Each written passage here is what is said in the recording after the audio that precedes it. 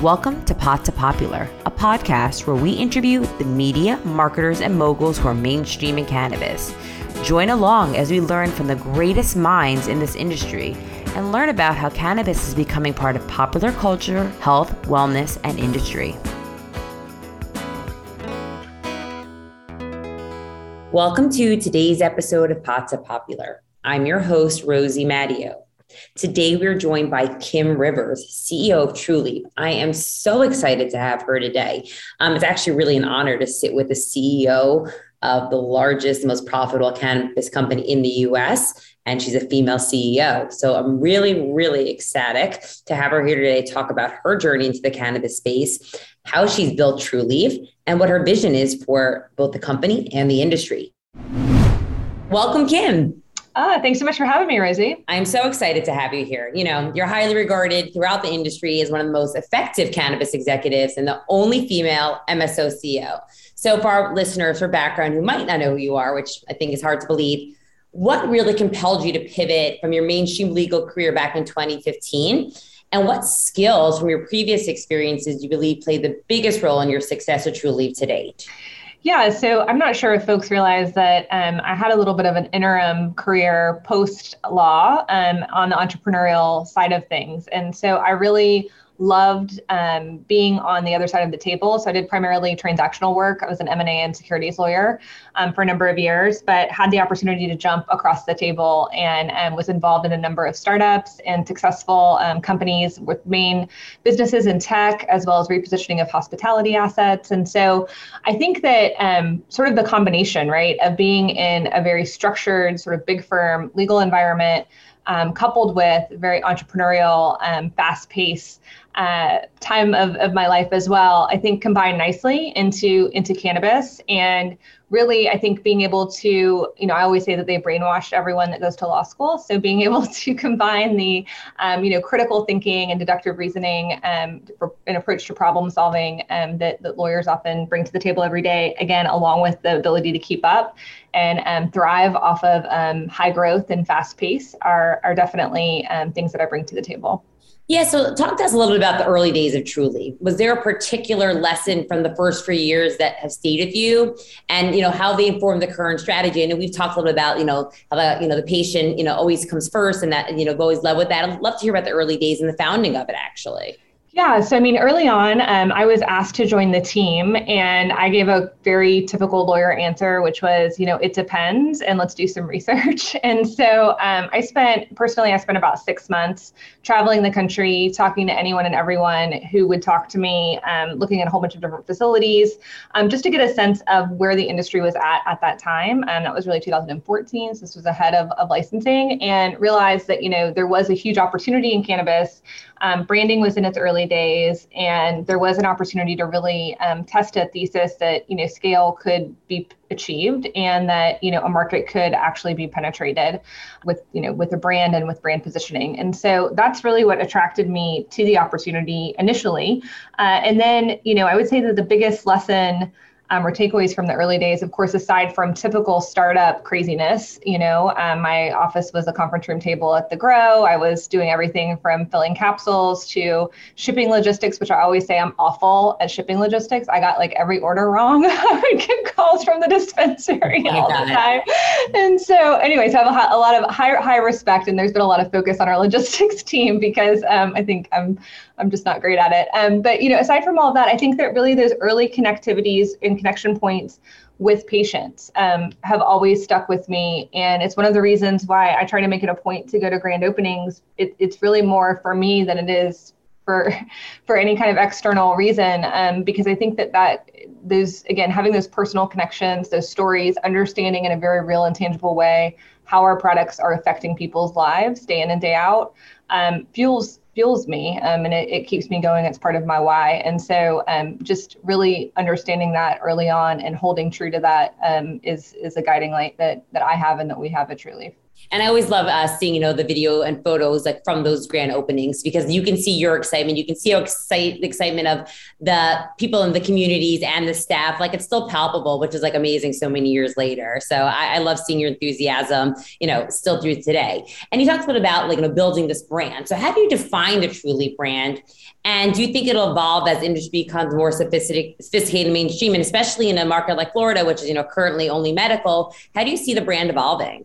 Yeah, absolutely. Well, I mean, especially in cannabis, I would say it's if you aren't, not only accepting, but if you don't embrace or have the attitude of embracing evolution and embracing change, I think you get marginalized very quickly, because this industry is so fast paced. I mean, when you look at, our growth rate over the years, and when I think about, where we've been, and we're, 100% some years year over year. Last, year to date, we're at 67% year over year growth.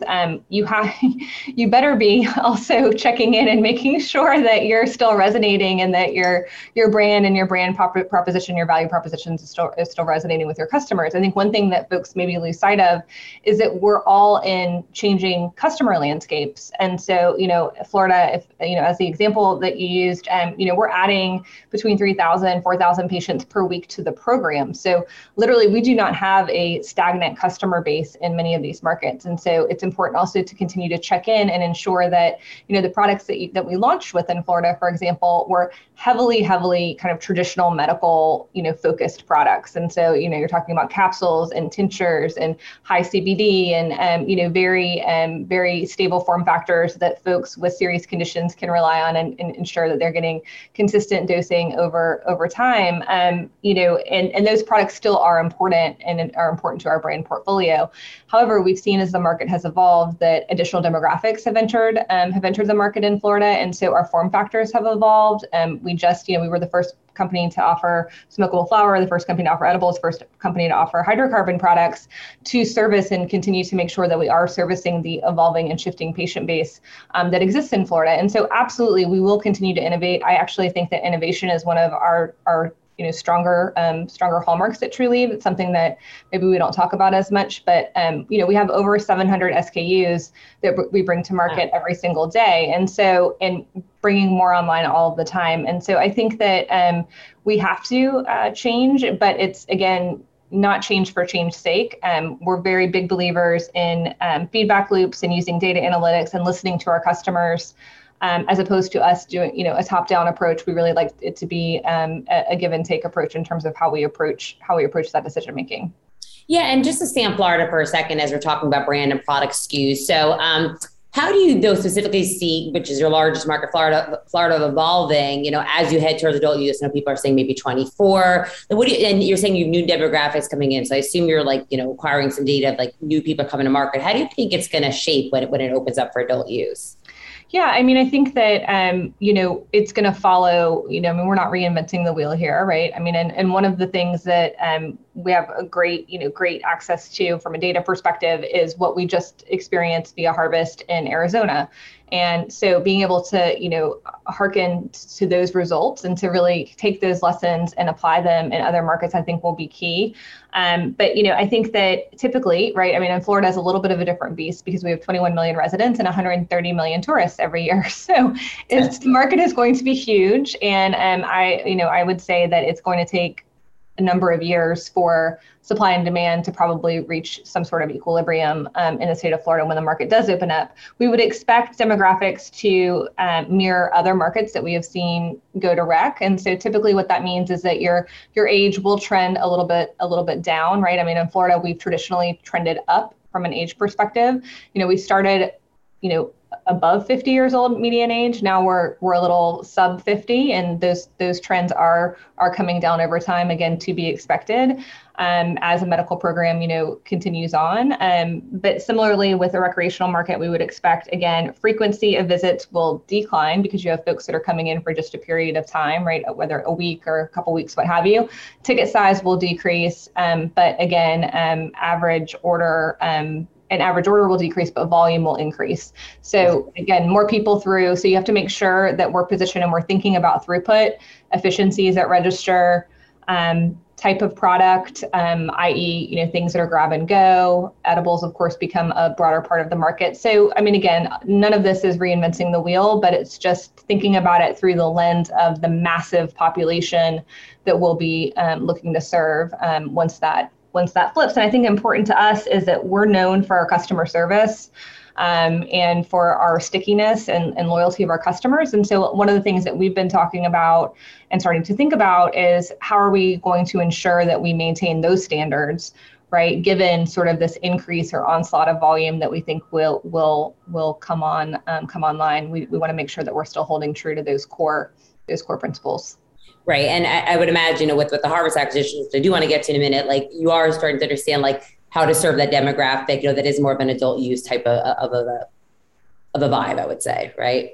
Yeah, no, absolutely. And I mean, we're in Massachusetts, right, which is adult use as well, but certainly Harvest gives us a significantly more exposure there. And again, team members that have been successfully serving those customers, of course, in Arizona, but also, we have wholesale operations now in Colorado, in Nevada, right? We've expanded now our retail footprint in California. So we are, and that was a pro, right? That was in the pro column of the deal as we think through lessons and takeaways that we can learn as a combined company that we can apply, on a go forward basis as additional markets that we're in, such as Pennsylvania, Maryland, and Florida, eventually turn rec.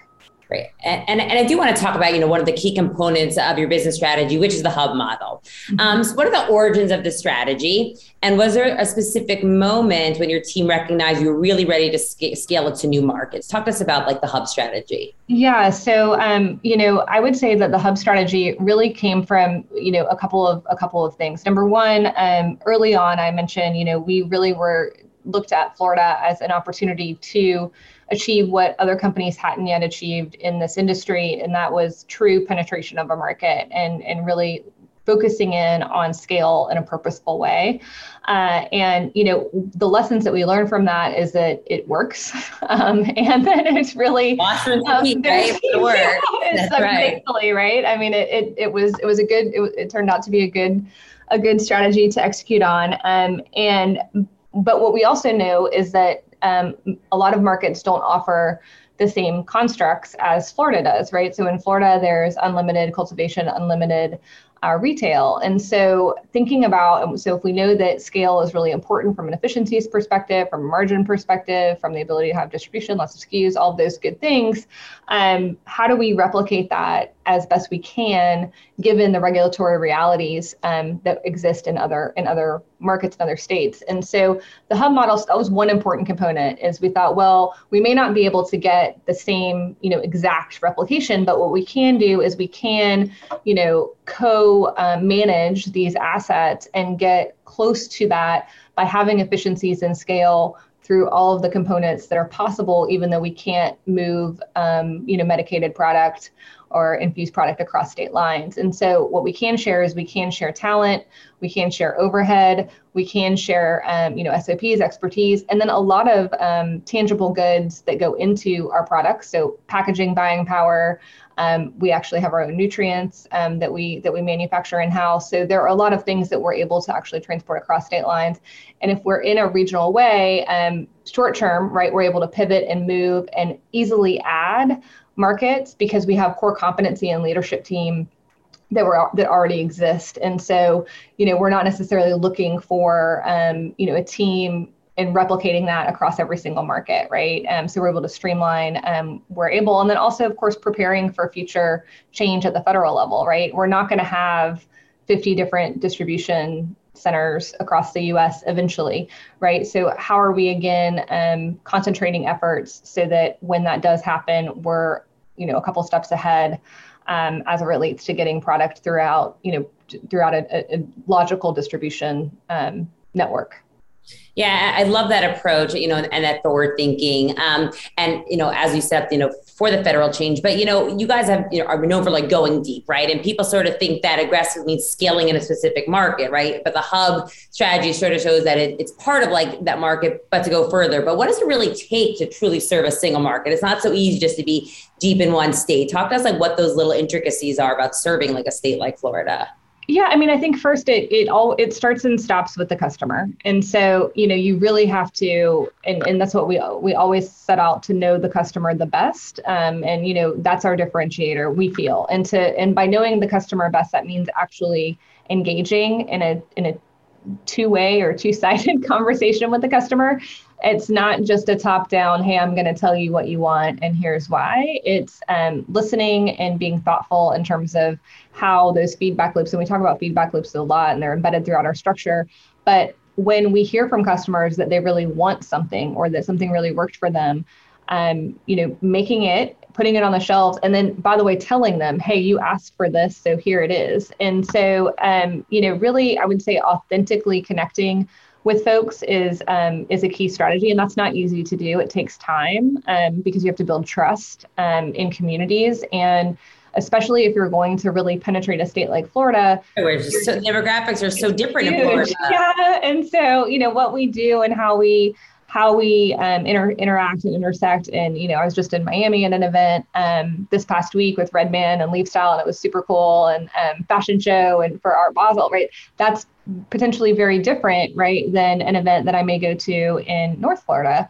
And so being cognizant of that and really having a purpose in meeting folks where they are and leaning into that and giving stores some level of autonomy in terms of what events and what community partners that they feel are important for them to connect to. So it's, again, and we kind of talk about this a lot internally, it's having a strategy that you want to have, an overarching strategy, but then in terms of executing, making sure that we leave room and space for, again, authenticity is super, super important. And in order to be authentic, you have to get to know someone, and that's relationship building, which does, like I said, it's achieved over time. But when you do it right, those relationships become very durable and very difficult to disrupt. And, I think that those are some of the lessons that we've learned. And again, it's changing all the time. So we have to continue to it's not like it's something you do and then you check that off the list. that's it, and you can move on. Over time. It's not a one and done. And it's actually like this approach we talk about, even like in the agency, it's like invest in relationships, because like that's where you get the meaningful data and the conversation. So, and that feedback loop. So leaving Florida, I do want to talk about the recent closing of the acquisition of Harvest. You're now the largest MSO in the US. And you're establishing yourself in a few new hubs. So how do you anticipate actually tweaking the hub model, given like your current size now? Yeah, so I mean, I think first and foremost, right, we know that there are some things that we want to execute on that we've identified, through the process of, through the acquisition process, that the team is very focused on for the near term, making sure that, our brand portfolio is aligned and, that we're executing and getting those brands into our newly branded retail locations, getting stores rebranded so that we do have a uniform platform, which we think is very important to have consistent messaging across markets. And I think that, as we continue to do that, when opportunities arise, as I mentioned, now we feel a lot more confident, right, that we can expand or add additional, whether it's stores or cultivation or, processing, that because we've got the infrastructure and the backbone there to do it. And so, I would say that I'm incredibly proud of the team. They've worked just so well together. Oftentimes, as a CEO, you think, okay, this is all going great, but I think the proof is in the pudding in terms of, do you have a lot of turnover? Are you able to retain key resources? Is everyone able to really work shoulder to shoulder together and dig in and sort of not miss a ton of steps, right? In the transition. Integration is yeah. And so, I mean, we're right in the middle of budgeting. So it's like, welcome to Trulieve, we're in budgeting. So, but I think that that's been a blessing because it has forced folks to get shoulder to shoulder and really nitty gritty with one another substantively very fast. And I've just been so impressed with the team and with everyone coming together and the level of strategic conversation that's been happening across, as we plan out for the next couple of years. And so, low hanging fruit is going to be very clear, branded product into branded retail with additional emphasis on wholesale as an alternate channel. while also, again, looking at additional add-ins where it makes sense. Right. Yeah, that makes sense. And I also like a lot of people listen to the show, like are maybe like entrepreneurs or a small size cannabis company. So I think it'd be very interesting to hear, like, obviously in terms of the reach, but what made Harvest, like if we think about integration, compelling acquisition target, and what advice do you have for other medium-sized operators or single state operators who might want to try to get acquired, right? So like, what are those like key tenets that you're looking for when you're looking at M&A? Yeah, I mean, so first of all, to all the single state operators out there, keep doing you, because I was accused of being a single state operator. That's right. Works out okay for Kim River so far. That's right. That's right. So I mean, you like him. Yeah, exactly. I think that, in terms of what made Harvest an attractive acquisition target, there were a couple of things that stood out. So number one, the fact that they had actually not had a smooth path was compelling, meaning that they had, made mistakes, they had learned from those mistakes, they had failed forward, and they had then right-sized the business and gotten it back to not only being profitable, but being a leader and being able to demonstrate leadership. We just talked about, the switch to rec in Arizona. They were the first to make recreational sales in a very meaningful way. And I think that sort of institutional knowledge is really important and has been very instructive to the business. Of course, their platform made a ton of sense for us.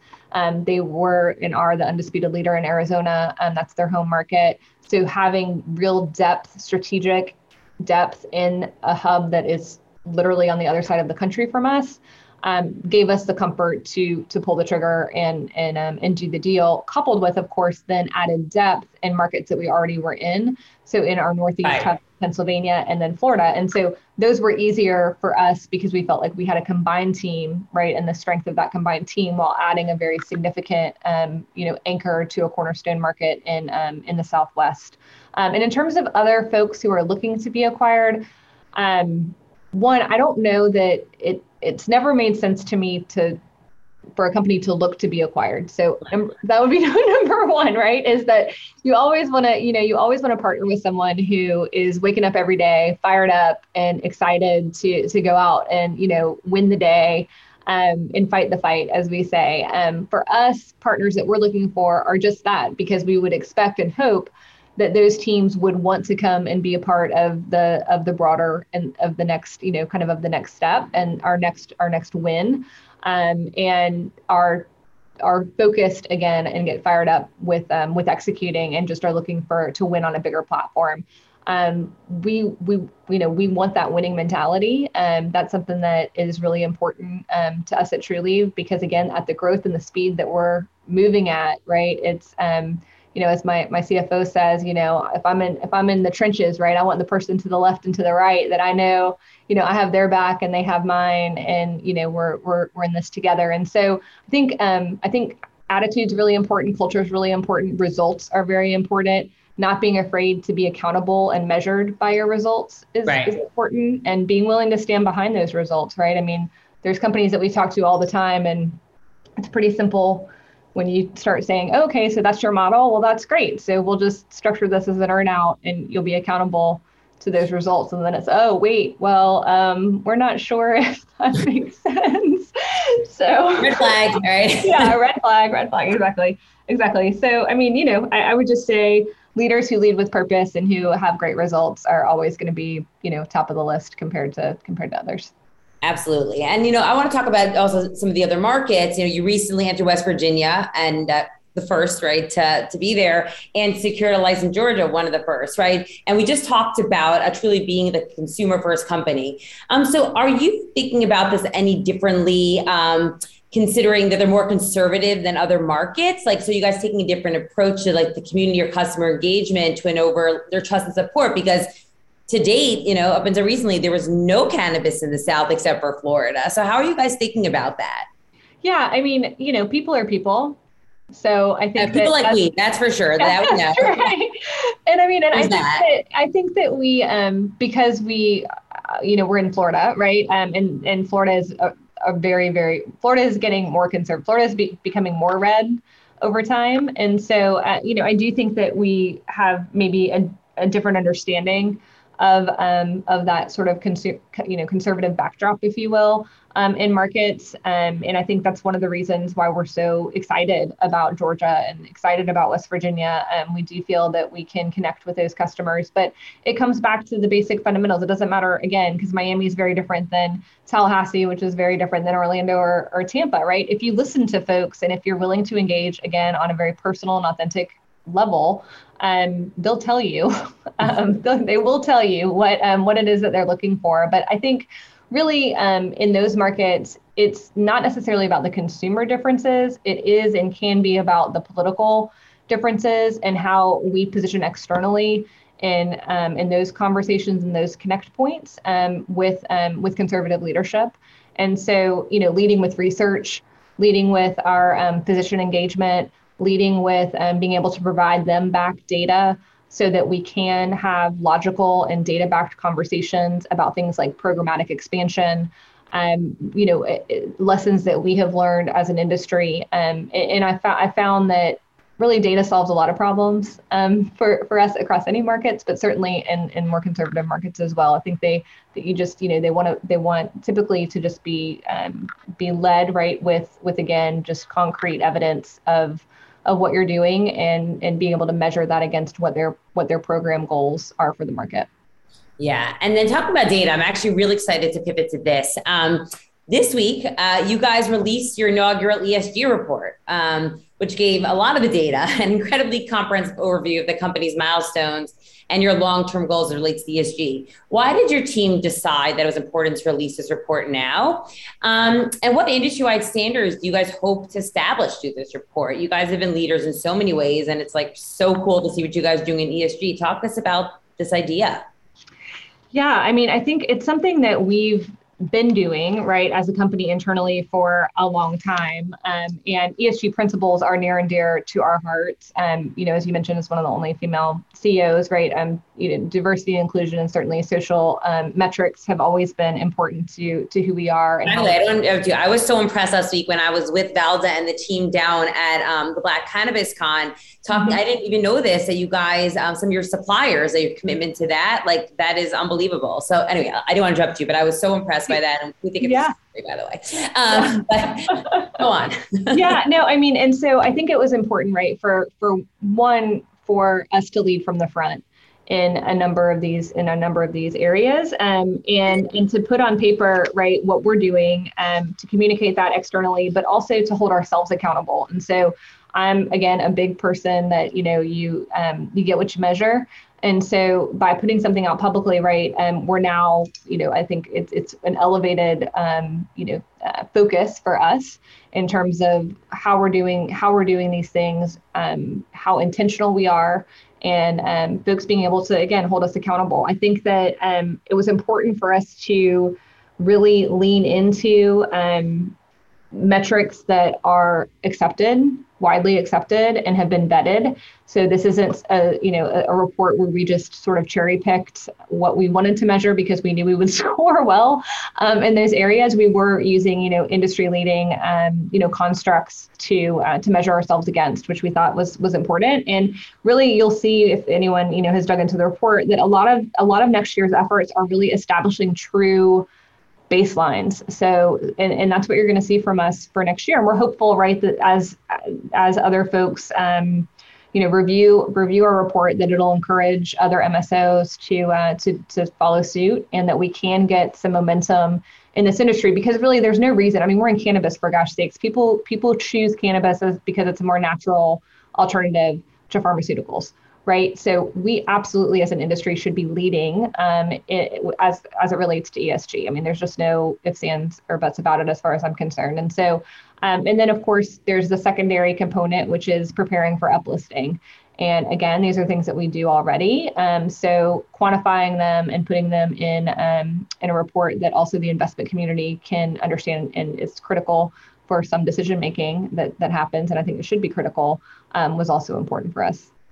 Yeah. And, it's really rich with so much information, but I would love just to ask you personally, what accomplishments are you most proud of over the past year that are included in the ESG report? I know you guys are going to be measuring against this next year, but there's a lot of things to be proud of. So what are you most proud of in that report? Gosh, there are so many things to call out. I mean, I think that, More than one, it's okay. yeah, when I think about, on the environmental side of things, right? The fact that, we are reclaiming water at all of our facilities and cycling through. We've changed out and have made a big investment in LEDs from a power consumption perspective, our energy and the way that we're designing our facilities. And again, none of this stuff is necessarily required, right? It just, again, was the right thing to do. And I think, when I think about this, there's so much to talk about on the social side of things.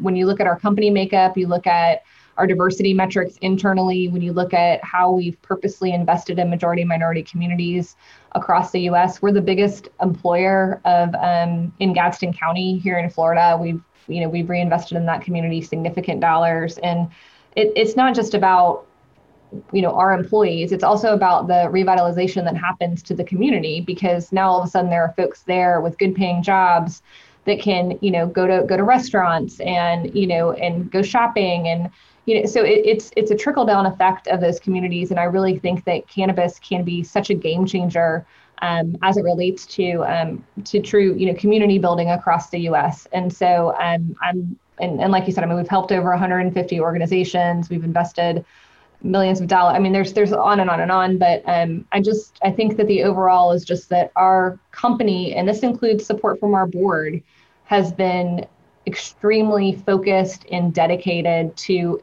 ingraining those principles into our corporate fabric. So it's not a check the box, it's not an afterthought. It really is just part of how we think about and how we make decisions. So.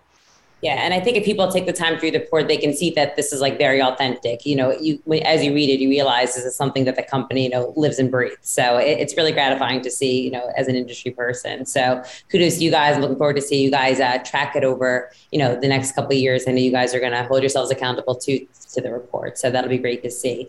And just talking about, next year, there's so much fodder, in the industry about changes, about, what the future is going to look like. And, some of them are about the barriers to entry to the industry and where growth might be. So what do you see as the greatest barriers to entry or growth in the industry? And how should brands or operators tackle these challenges, especially considering how federal reforms are still in limbo? There's so much conversation in Washington right now. Like how should brands and operators tackle some of these challenges? Yeah, I think that, again, kind of going back to sort of an emerging theme from this conversation is that it's really, business is local. And so, I think it's interesting, and it's easy to talk about, kind of the big picture and what's happening. But really there are opportunities in every market, for growth. And there are disruption opportunities in every market. And again, I think it's really digging in and understanding the customer, understanding what the trends, are telling you, and then how are you delivering, right, the best complete value proposition to where the puck is going, right? And I think that, often in this industry, particularly, among sort of, analysts and whatnot, the tail kind of wags the dog a little bit, and then folks, a market becomes hot, or this becomes the trend, or this is what, everyone's talking about. And I think that one of my key responsibilities is to block a lot of that out, to be mindful of it. But, Lord, if we had responded to every time that we were told that we needed to, buy X, Y, and Z, or do A, B, and C, we wouldn't be where we are today. We wouldn't have had the ability to just close that acquisition and to just complete a $350 million debt raise at 8%, right?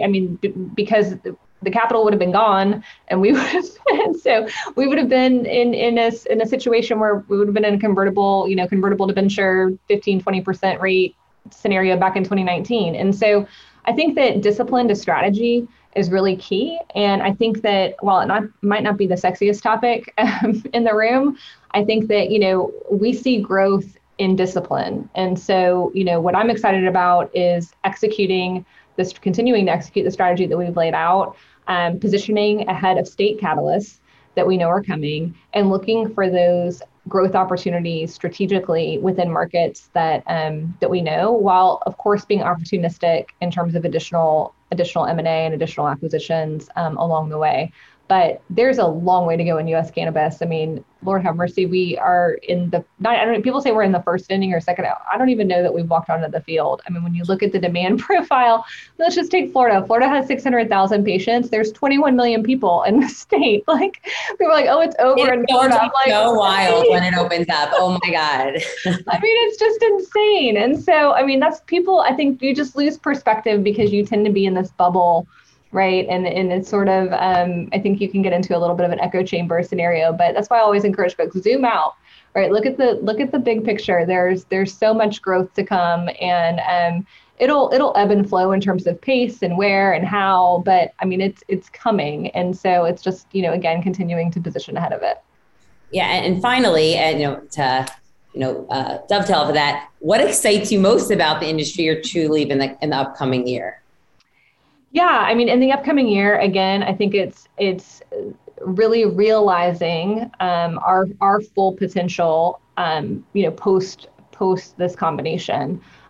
Really being able to pull the levers that we know exist, watching the team do what they do best, which is executing on a strategy, and really achieving again that depth in those markets that we're in, along with, of course, continuing to position ahead of real significant catalysts that we know are coming. And so it's always fun in this industry because there's things that you can control, and then there's a lot that you can't control.